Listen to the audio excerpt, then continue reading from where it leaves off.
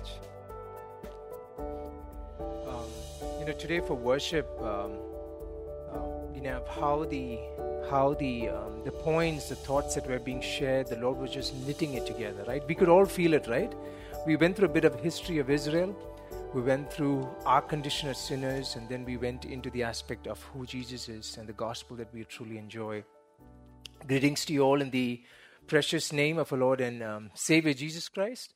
Edwin, thank you for reading the scripture out for us.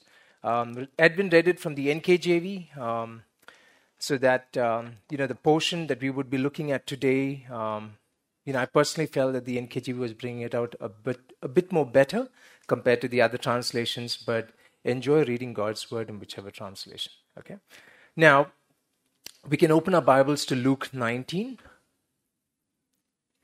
Luke 19, 45 to 48, and Luke 20, 9 to 18. Do you remember what Jerry spoke last week? Those who attended the cell groups will definitely remember. But anybody remembers what was spoken last week? The triumphant entry of Jesus into Jerusalem, right? And we had the opportunity of studying that in our cell groups. If any one of our dear ones sitting here are not part of a cell group, we would encourage you to please be part of it. This gives you an opportunity to break down the scripture a bit more further and to study it together as a community. In our Thursday cell group, we truly enjoyed. There were multiple other points adding to what Jerry had shared that we were able to learn together. So we would encourage you to do that. From today's passage, we realize that Jesus has begun the final week of his earthly life, and there are controversies brewing in Jerusalem. It's getting a bit hostile. In a few days, he will be put to death. If we look at the background and the setting, historians say that this could probably be like a Tuesday, okay? And it was on Monday that he entered the city to the cries of Hosanna. He presented himself to Israel as the one and true king. And they're saying probably there would have been tens and thousands of people in this journey or in this parade. And they were calling out what? They were calling out that he's coming in the name of the Lord, the Son of David, the heir to the throne, the Messiah, the Anointed One. When we study scripture, look at the parallel passages. And Jerry mentioned this last time.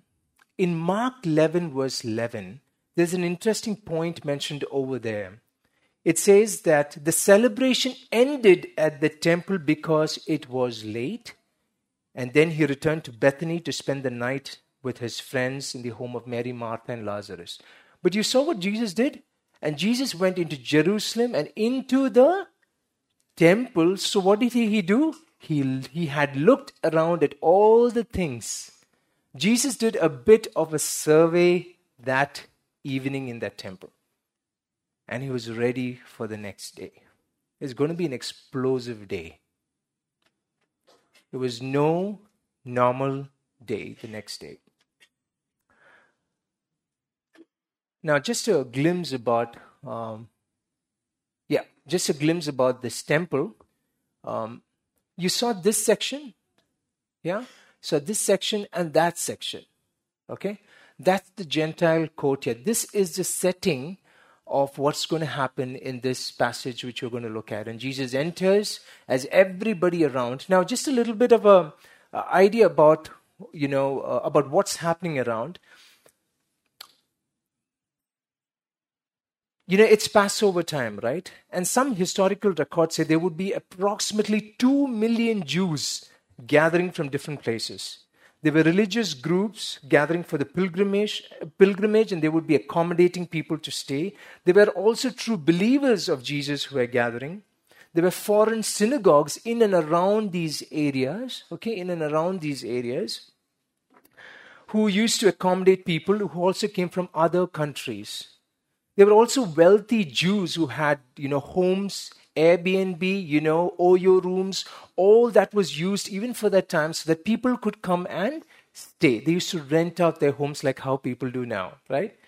And Jerusalem also became a tent city. Nobody was allowed access into the temple, but there would have been tents all across the place, and it also came to be known as the tent city.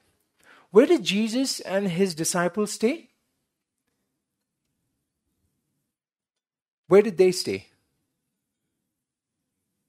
Bethany, right? He went down to Bethany, and if you look at the map, they went to Bethany, and probably Jesus came back the next day. We move on to our passage for today. Luke 19:45 to 48. It says, then Jesus went into the temple. This is the next day, brothers and sisters, okay? This is the next day. And he began to drive out those who bought and sold in it, saying to them, it is written, my house is a house of prayer.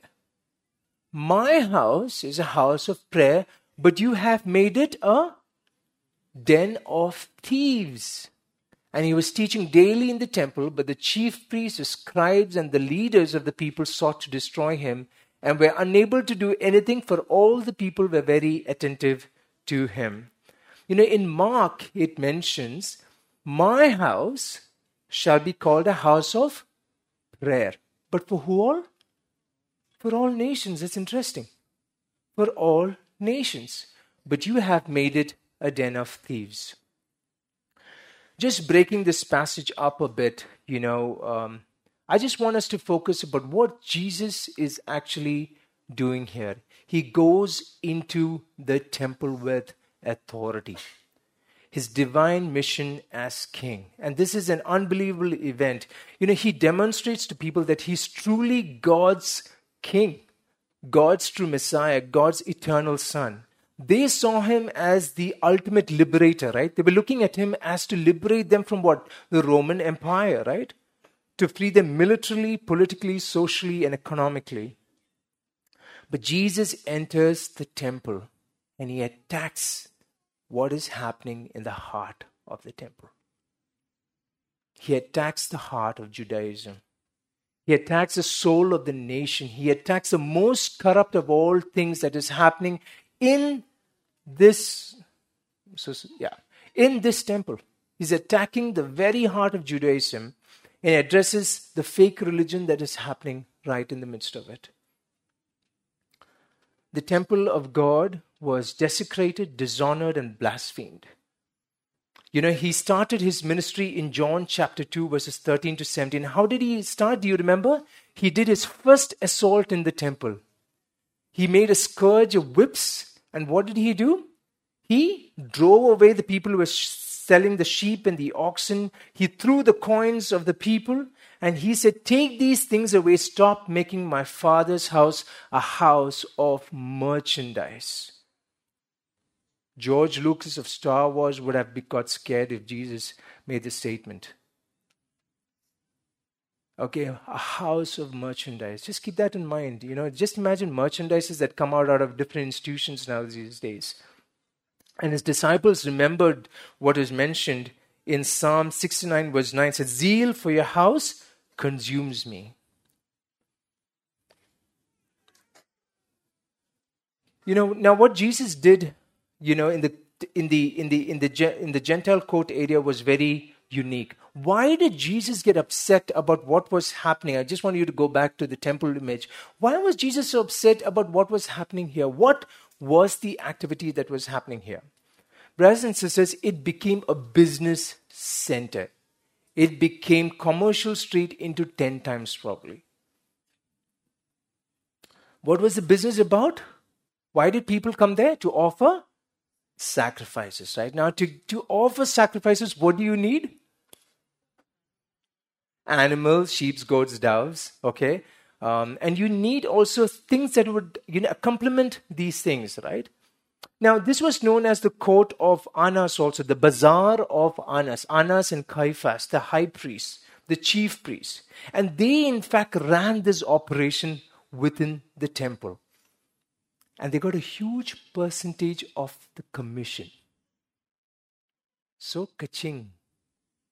Money going to where? Into the pockets of the chief priest and high priest. There was also corrupted priestly inspections. Like, I'm just going to use a few names here, okay? Lisa wants to offer sacrifices. Lisa brings in a sheep. okay, and Joby would inspect it, and it'll be the perfect sheep because Lisa is raising it up, right? Lisa knows it. But Joby would say,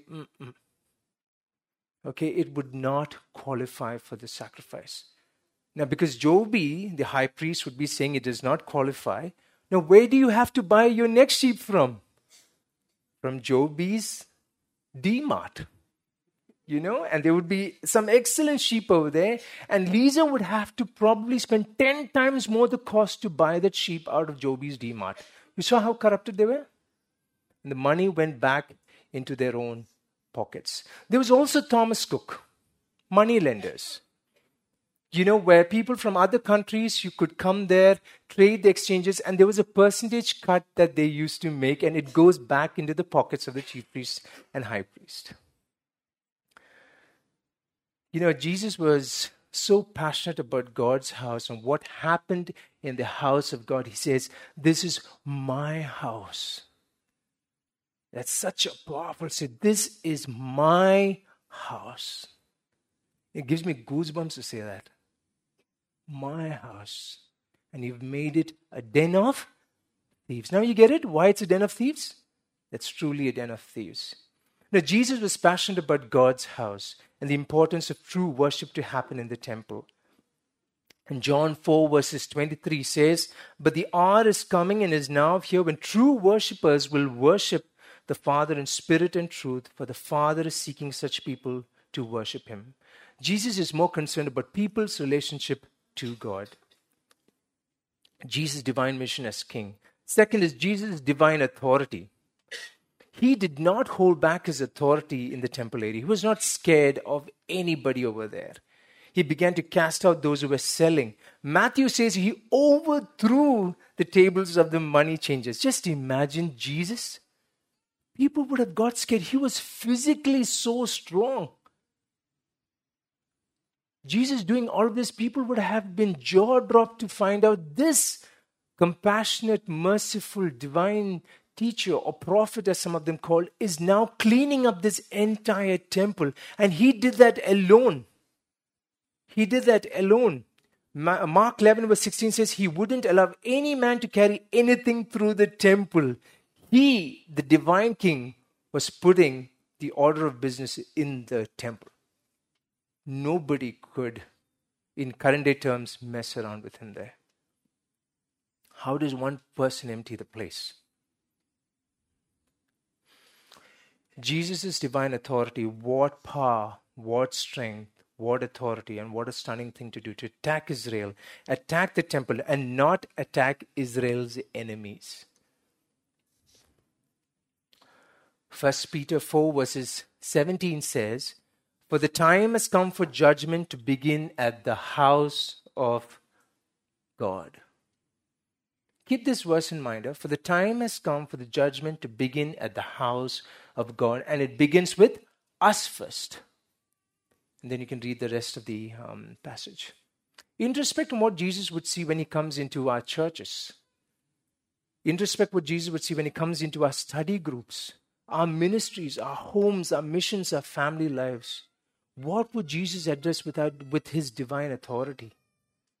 We see him as such a sweet, kind Jesus, which he truly is. But his divine authority is something that we will not be able to stand in front of him. He is the divine judge. The other aspect we can see from this passage is Jesus' commitment to the divine scripture. He says, my house shall be a house of prayer, but you've made it a robber's den or a den of thieves. Jesus, in fact, quotes two Old Testament scriptures. One out of Isaiah and one out of Jeremiah. He says very clearly, this is God's house. First of all, it's my house. Two, this is God's house. God's house, or the temple as you see it, is a place where men through the sacrifices came to commune with God. It was a place of prayer. Prayer was the very essence of worship. Dear ones, if any one of you are falling asleep, please have the freedom to just go wash your face and come back. But we need to look out for our neighbors as well, right? So your elbows can do a little bit of helping with each other as well, okay? We're one family, so help out each other, yeah? And, in prayer, you commune with God personally and corporately. In worship, you exalt God, you honor God, you glorify God, you confess your sins to God, and you repent. That was what the temple was actually designed for. It was not designed for business. It was not designed for religious practices. It was not designed for traditions. It was designed for a place to be a place of prayer. That's why Jesus says in Isaiah 56, that's why Scripture says in Isaiah 56 verse 7, my house shall be called a house of prayer for all nations. A sanctuary of worship, a place of devotion, of meditation, of quietness, of brokenness, confession and praise. It was turned to just the opposite. You remember, brothers and sisters, 1 Kings 8:28 to 30, when Solomon dedicated the temple, he prayed a prayer, Lord, when any request is offered from this temple, that you would hear us. You would hear us. And you may hear the supplication of your servant and your people Israel. When they pray toward this place, here in heaven, your dwelling place, when you hear, forgive, is what he said. Psalm 27 verse 4 says, one thing I've asked of the Lord,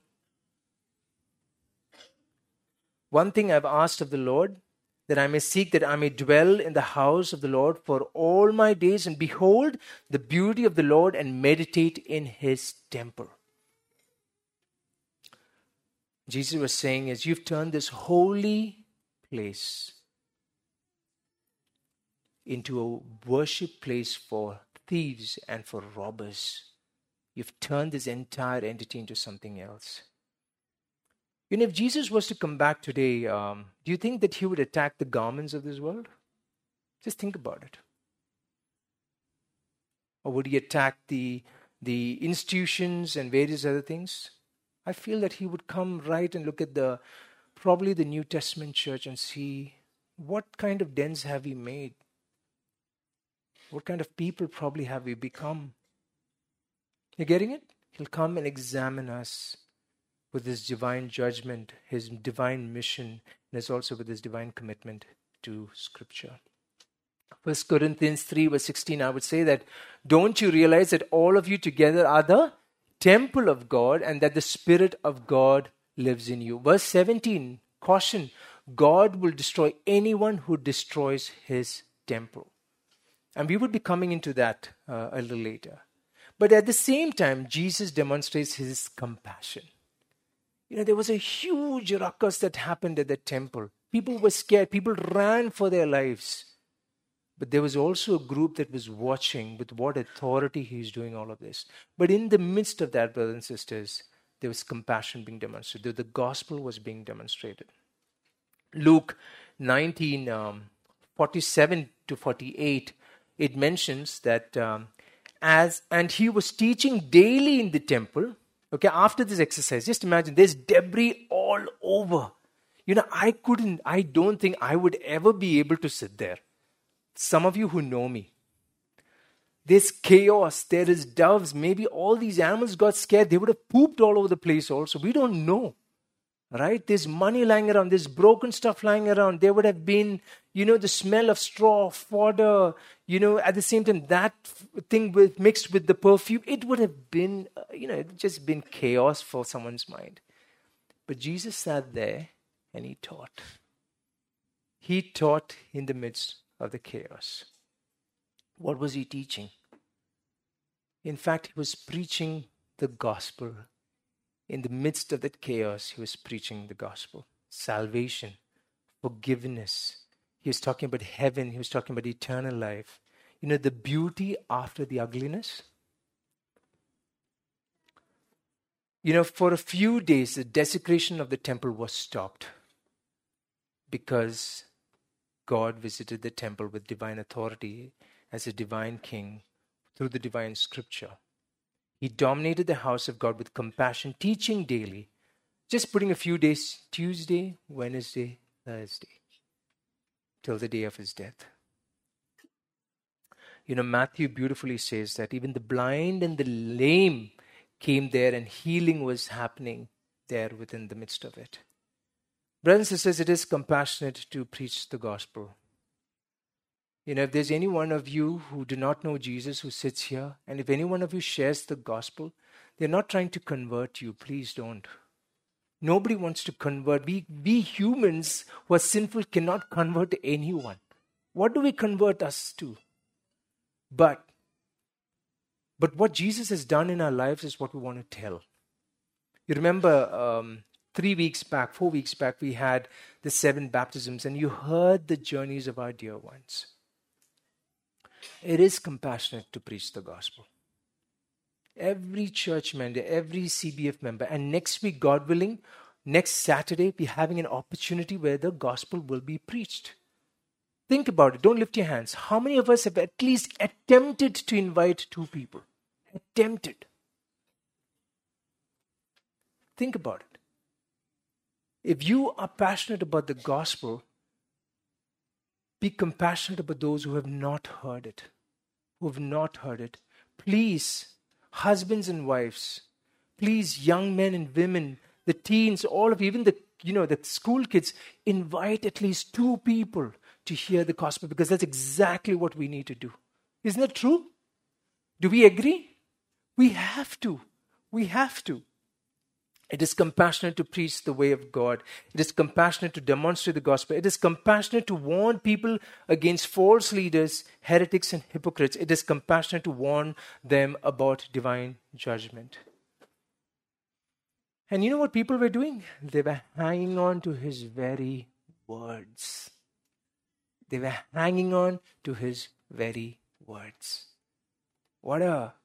midst of that ugliness, what beauty, right? What beauty was there. Just some few takeaways for us, and you can discuss this furthermore in your cell groups. 1 Peter 4 verses 17, and I've just put verses over here on this section. For the time has come for judgment to begin at the house of God. God is watching us, brothers and sisters. He's calling us to put spiritual and godly order in our churches, in our lives, in our homes, and even in our personal lives. Let's not get caught up with traditional practices that look like worship and the knowledge of God that looks like worship. Let our true form of worship be like a sweet-smelling aroma to God. John 4 verses 23. God seeks true worshippers who worship Him in spirit and in truth. If any one of you are coming to CBF to be a fan of Jesus, I like Jesus, man. He's so cool, yeah. I like some of his teachings, especially that parable, especially what he did here. God is not looking for fans.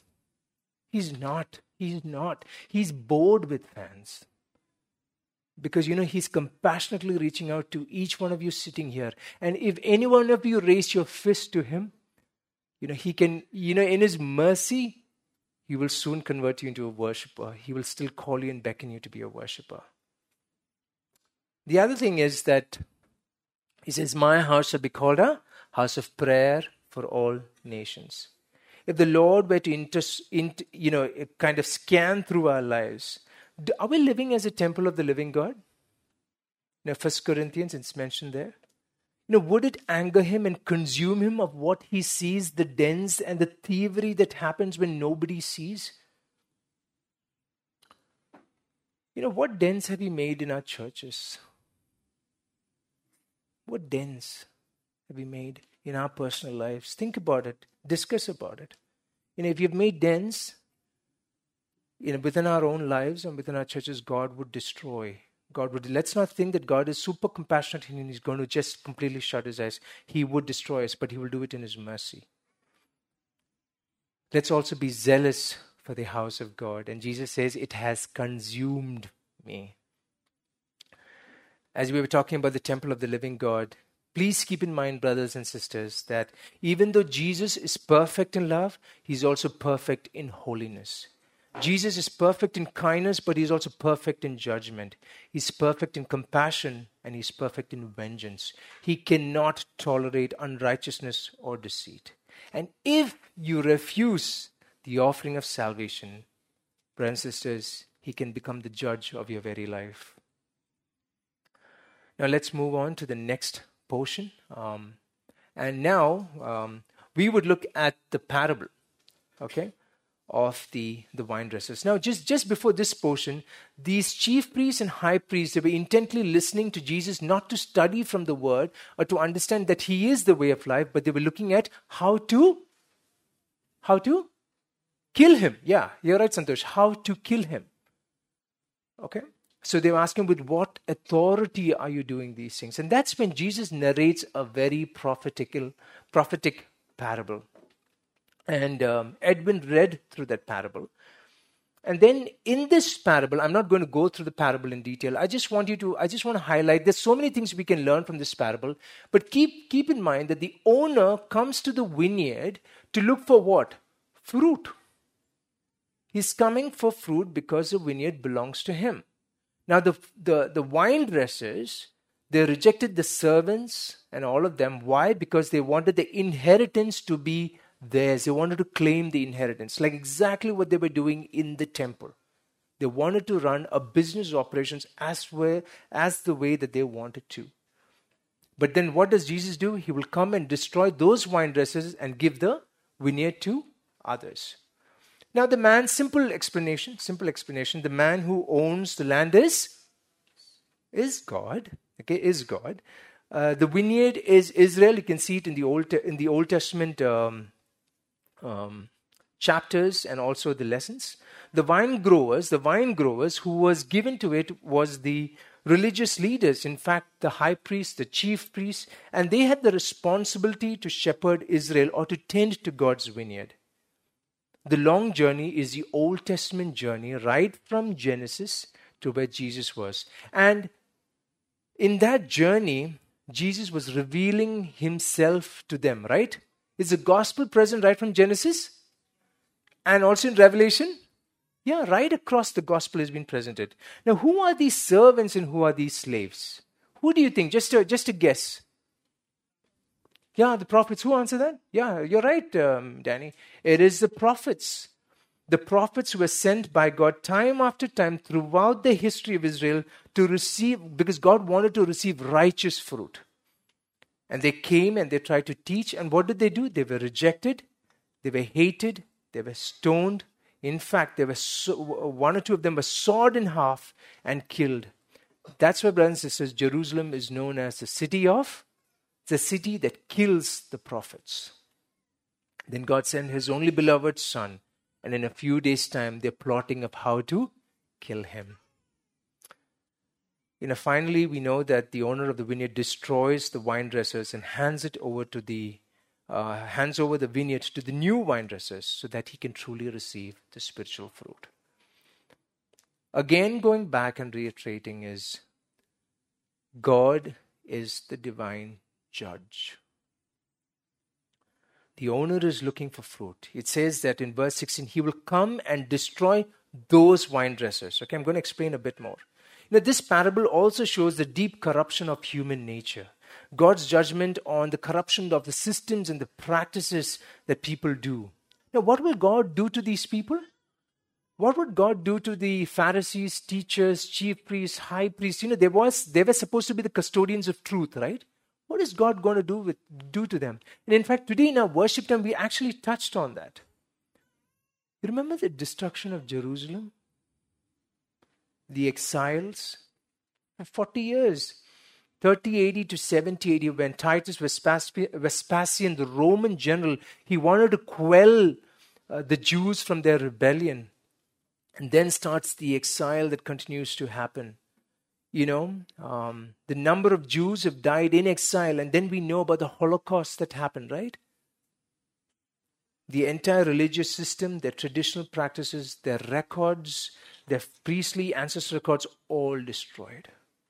I do not know how true is this, but when I was reading a bit of a historical fact, we know that there are tribes in Israel. We know, right? We know. But the question is to us is, do they know from which tribe they are? Now through DNA and all of that, they are able to figure that out a bit. But there was a point where even the historical records were just burned out. So they did not know. There was no history of where and who they were. The original custodians of truth, the leaders of Israel, the priests, the scribes, the Pharisees, the Sadducees, who were supposed to give spiritual leadership and who were supposed to be the covenants of God that needed to be taught, they were those vine dressers, and the judgment falls upon them. And I truly pray that would never be of our case. Just imagine the New Testament church, all of us, especially even our kids from Sunday school days, know so much of Scripture, right? There's so much of Scripture. The amount of sin that is probably present even in our churches is unbelievable. We can sin and yet take part from the table. I hope you're getting what I'm saying, right? We've got so used to the system that sometimes there is these dens that is within us that is functioning parallelly to what we're doing. Remember, God truly judged them. And Paul in Romans 9 verses 1 to 4, he mentions about Israel, they've adopted the glory, the covenants, the giving of the law, the service of God and the promises. This was who they were. They were a holy nation, a special nation. But because they were not custodians of God's word, they were rejected. Probably it's now a good time to do our elbow ministry a bit. Yeah, you can just, everybody could just, just extend a bit. Yep. Everybody's back? Yeah, that's nice. The next point is, so one, we looked as God, the divine judge from this parable. Some few takeaways from here and there, because he's looking for good fruit. But God is also the divine restorer, the sustainer. And that's the beauty of the gospel. And he takes the vineyard from these people and gives it to others, right? Interesting. He takes this vineyard, the vineyard that he truly cares about, and he takes this vineyard from them and gives it to another group. The parable itself shows about the amazing patience and the long suffering of who our God is. These people, the teachers of the law, the Pharisees, the chief priests, the high priests, they rejected the truth. And how do we know that? Because they also wanted to kill the Son. This is a prophetical parable, because in 2 days, that's exactly what they're going to do to Jesus. So Jesus is preaching the gospel to them and asking them to repent, because he knows exactly what they're going to do in 2 to 3 days. 2 days.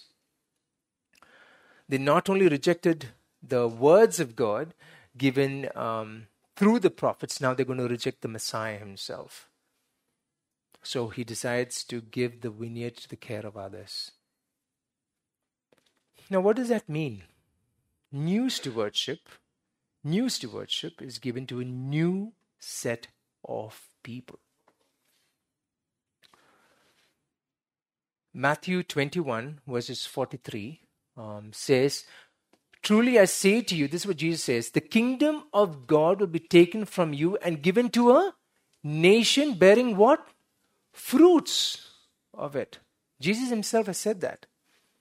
Now that's the worst case scenario you could ever imagine. From us now it's going to someone else, and even the disciples struggle with this concept. The transition of new leadership and the custodians of God's word started with the disciples themselves. Okay? They were a bunch of Galilean lowlifes. No training, no credentials, unschooled ordinary men. They became the custodians of God's kingdom. They became the custodians of God's redemptive plan. Luke 9 verses 1 to 16 says, "Then he called his 12 disciples together and gave them power and authority over all demons and to cure diseases. He sent them to preach the kingdom of God and to heal the sick. So they departed, went through the towns, preaching the gospel and healing everywhere." You saw how the custodianship is now moved from the so-called pundits of Judaism now to these normal, ordinary people. The transition. So we're looking at transition. Okay, so here comes the disciples. Then you remember the 70 is appointed. 70 is appointed. Can we name at least one of the 70? Do we know at least one of the 70? Peter. Philip says, Peter, I couldn't find even one name of the 70 in Scripture. There were just no person mentioned. No credentials to mention, just faithful disciples of Jesus. Luke 10 verses 1 to 3. And all these things, after these things, the Lord appointed 70 odds and sent them 2 by 2 before his face to every city and place where he himself was about to go. He says, I send you as lambs among the wolves. Who is the wolves? The chief priests, the Pharisees, the teachers of the law, the Sadducees. And the 70 sent out like lambs. And in Matthew 13 verses 11, what a beautiful statement. He says that to you it has been granted to know the mysteries of the kingdom of heaven, but to them it has not been granted. So from the disciples to the 70s, to the 70, and to the apostles.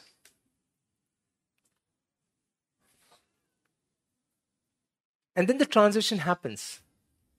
From the apostles, the New Testament church was born. God willing, on 15th Jan, we're going to have our church plant happen. Yesterday we had a trial run. Many of our dear ones were there. It is continuing. It is continuing. The custodianship is now given to the church. All the years, even through the persecuted church in the years to come, the church is going to be the custodian of God's word. Isn't that amazing? Isn't that amazing? How many of us come from a high priestly line? How many of us see as teachers of the law, Pharisaical, Sadduceical? I don't know if there's a word called Sadduceical, but I'm just saying is, none of us are there. We're a bunch of Gentile lowlives. I'll be honest. Redeemed and purchased by his blood. And we're custodians of God's word. Ephesians 2 verses 19 to 20 says, Now therefore you're no longer strangers and foreigners, but fellow citizens with the saints and members of the household of God, having been built on the foundation of the apostles and prophets, Jesus Christ himself being the chief cornerstone, whom the whole building being knitted together grows into a holy temple in the Lord. You saw the transition? And that's us. Matthew 28 verses 18 says, All authority has been given to me in heaven and earth. Go therefore and make disciples of all nations, baptizing them in the name of the Father and of the Son and of the Holy Spirit, teaching them to observe all things that I have commanded you. Ephesians 4, 11 to 16. Now you want to see who we realize that none of us qualify in those high priestly Pharisees, Sadducees. But you know what? Where we qualify? Ephesians 4, 11 to 16. And he himself gave some to be apostles, some prophets, some evangelists, some pastors and teachers for the equipping of the saints for the work of the ministry, for the edifying of the body of Christ. You saw the beautiful transitions from the old wicked wine dressers. Not that we qualified. In his mercy, because he loves the vineyard, he loves the souls, he's looking for good fruit, it has been given to us to tend and to care for. The elders, the pastors, the teachers of God's word are the new leaders of God's vineyard. They're the new wine growers, the new stewards, the new custodians of a new people of God and his word, filled with the Spirit of God, truly teaching of God's word and the preaching of the gospel, bearing fruits of righteousness, and souls of men is added into the kingdom, and the church of God grows. 2 Timothy chapter 4. I'll give a simple example. Last week, two of our elders, Ravint and Georgine, along with Binny Uncle and Elsie Auntie. Binny Uncle, can you raise your hand? Can't see you. There you are. Elsie Auntie, just can you raise your hand? This is, any of you do not know them, you should meet them, Sonia's parents. Last week, as we continued on with their life, 4 of them went into the inner parts of Bihar. 50 kilometers away from Patna, in the villages of Motipur, Bakhtiyarpur, correct? Yeah, and Muzaffarpur. They 4 went, and Ravint and Georgine and Binny Uncle were able to teach a grassroots elders and evangelists to be sound in God's word. Custodianship of God's word is now transitioned into the grassroots needs of the Indian local church. Amazing, right? Amazing. Why? So that the word of the Lord would be followed. People will experience the gospel and many would be added into his kingdom. You want to know more? Please speak with Binny Uncle and Ravint and George Chan. But I just want to bring a interesting point. Suddenly, I'm just saying suddenly in this message, we look super righteous now, no? We look like like we're worth investing in, yeah. Jesus, good job, yeah. Sometimes we feel that, no? We feel that we're way too good that Jesus invested the gospel into us. But, I just want to bring a point. Jesus still loves Israel. He still has a heart for Israel. Yes, they were judged and the judgment still continues through Israel. But God also wants to restore Israel.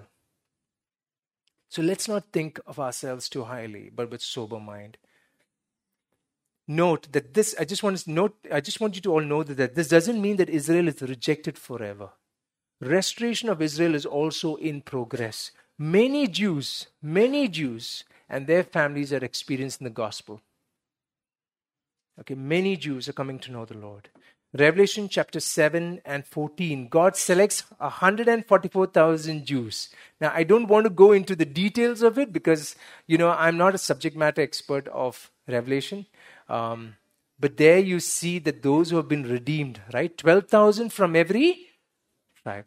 Now, they did not know probably from which tribe they would be called from. Jesus knows. And in this preparation, I came across a beautiful verse from Zechariah 8. It says, "This is what the Lord of heaven's armies says. In those days, 10 men from different nations and languages of this world will clutch at the sleeve of one Jew." And what will they clutch the sleeve of one Jew and say? "Please let us walk is with you." Amazing, right? How his heart still wants to restore the lives of probably Jewish people who have always rejected him. Now he's beckoning back to them. As we come to a close, the final point, when we look into Luke chapter 20, 17 to 19, the stone which the builders rejected has become the chief cornerstone. And whoever falls on the stone will be broken, and on whomever it will falls, it will grind him into powder. The moment they heard this, they knew that Jesus was talking about them, the judgment is going to be done. Now, there's a saying of a rabbi, says that he gives an example. If a stone or a rock falls on a pot, what will break? Pot will break. If the pot falls on a stone, what will break? Pot will break. That's exactly what Jesus is saying. Okay? Jesus, the chief cornerstone. A cornerstone has to be perfect in every direction. The top, the bottom, the sides. The cornerstone sets every angle for the building to be stable and to be built upon. Jesus is saying, because you rejected the cornerstone has all authority to reject you. The cornerstone you wanted to kill, and you will kill, resurrection, the beauty of resurrection. I will be back and I will judge you all the more.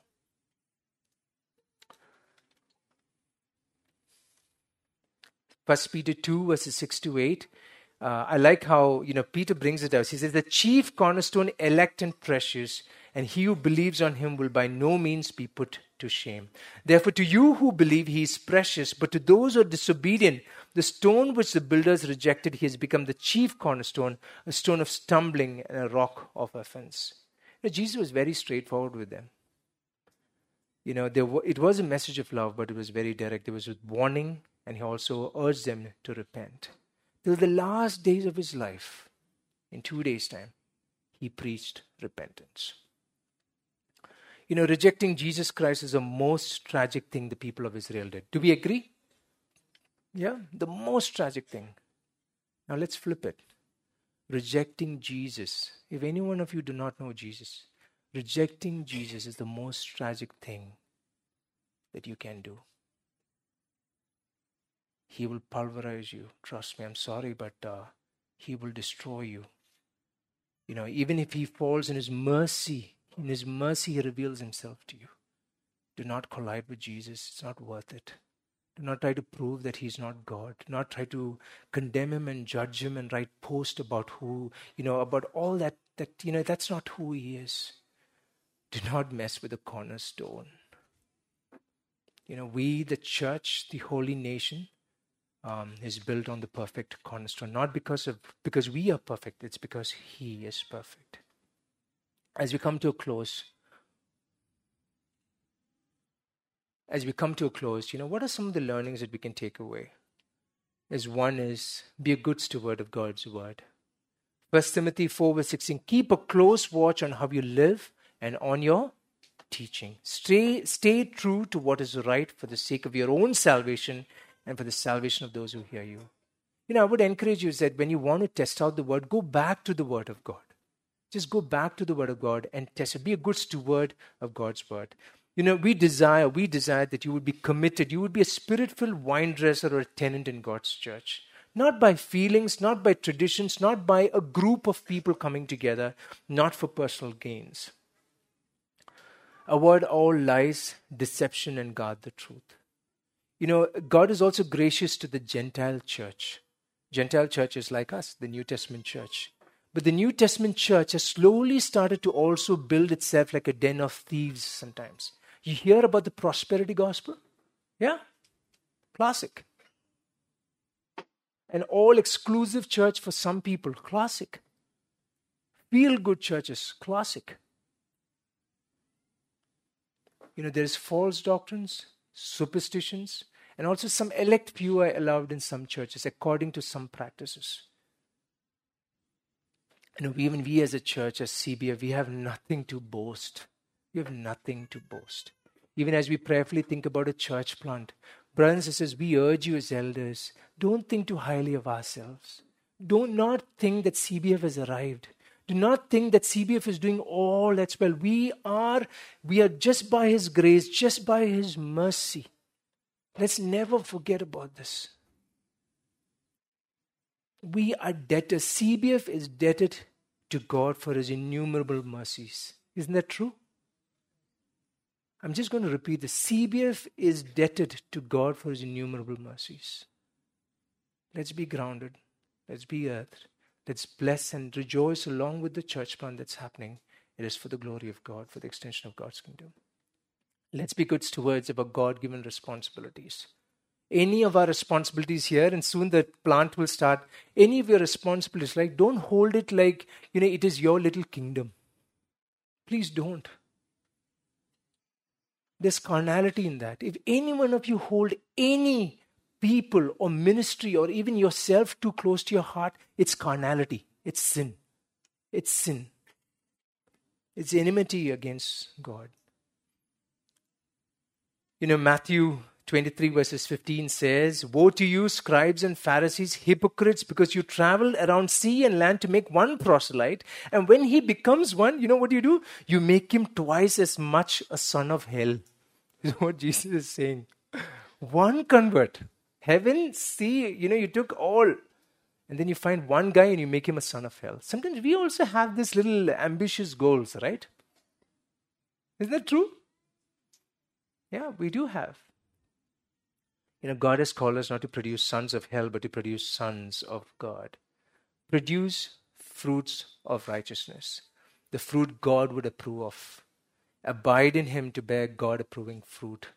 I like Ephesians 5 verse 9. It says, "For the fruit of the light consists all goodness, righteousness, and truth." The last one is turn to Jesus. Turn to Jesus. This is not only meant for people who do not know Jesus. This is even meant for us. Because He's the chief cornerstone of our faith. If there's any one of you sitting here who do not know Jesus, He's the most important choice that you can ever make in your life. It's not about which college you're going to go. It's not about your boyfriend or your girlfriend. It is not about who you're going to marry. It's not about the home you just probably invested. It's not about the car that you're going to buy. He's more important than anything of those. Do not second him for those choices. Jesus is the most important choice a person can make in their life. And we must never flatter ourselves as we close it. God doesn't get angry. God is bindas, yeah. God is, I know God. He doesn't get angry, like that's how we kind of connect. But you know what? Hebrews 12 verses 29 says that even though he's a God of infinite grace and compassion, he's a consuming fire. His spirit will always not strive with men. There will be a day, if any one of you are holding yourself against knowing Jesus, there will be a day when his patience will probably run out with you. Don't wait till then. Do not wait till then. Because he's the true judge. What will you do with Jesus Christ? Will you submit to him? Embrace him as your Lord and Savior? Or are you choosing to collide into him? Because if you collide into him, if you rebel against him, you don't stand a chance. We don't stand a chance. There's no way around it. Thank you for listening. Even for me, this is a journey of learning the Word of God along with you. There are areas even in my life that I'm also learning to clean up as well. Okay? May we bear good fruit on what we've heard today. And may we allow the Holy Spirit to clear out the debris of our wickedness and live a holy life, righteous and acceptable in the eyes of God. Remember, he's a judge. He comes with all authority. He speaks his word very clearly to us, but yet he shows compassion. Brother Yun of the, initially when he had written this, when he was part of the underground church in China, he says that the true church is not an organization controlled by the rules of men, but a holy collection of living stones. I love that. With Jesus Christ as a cornerstone. Let that be our prayer. Let us also represent ourselves to the world as a holy collection of God's redeemed people building his church up. Shall we close with a word of prayer? Lord Jesus, we want to thank you for you being in our midst. Crooked, weary, unstable people like us, that you would call us as your living stones, Lord, holy and acceptable and righteous in your eyes. Not because of who we are, but just because of your mercy, that you allow us to rest upon the perfect stone, the chief cornerstone of our faith. We also, as we heard about what had happened at the temple and also about the prophetic parable of the vineyard, Lord, we are no much different from them, Lord. And yet in your mercy, you've appointed us to be the custodians of your word. We pray, Lord, that the church, including CBF, Lord, and soon, Lord, both our plants, Lord, will be true to your word in teaching your word and preaching your word, Lord. Not looking at the convenience of man, but, Lord, looking at your righteousness and being true custodians of it, Lord. We pray, Lord, that even we would do it with the authority that the Lord has given to us, Lord. Lord, we also pray for any one of our dear ones who are sitting here, who have been fleeing away from you, Lord, and are choosing to probably just reject you, Lord. Have mercy. Have mercy. We pray that you in your compassion would draw them towards you, Lord. There's beauty, Lord, after the ugliness, Lord. That they would set their lives on the perfect cornerstone, confessing their sins and turning on to you, Lord. That you would build a holy living stones out of this dear individuals, Lord. Thank you for speaking to us. Thank you, Lord, for your word that is precious. Help us to be not just hearers of your word, but doers of your word. Help us to live righteous and acceptable in the eyes of God till the day that you return. We bless this time and be with us as a church as we continue on with a few other things as well. In Jesus Christ's most precious name we pray. Amen.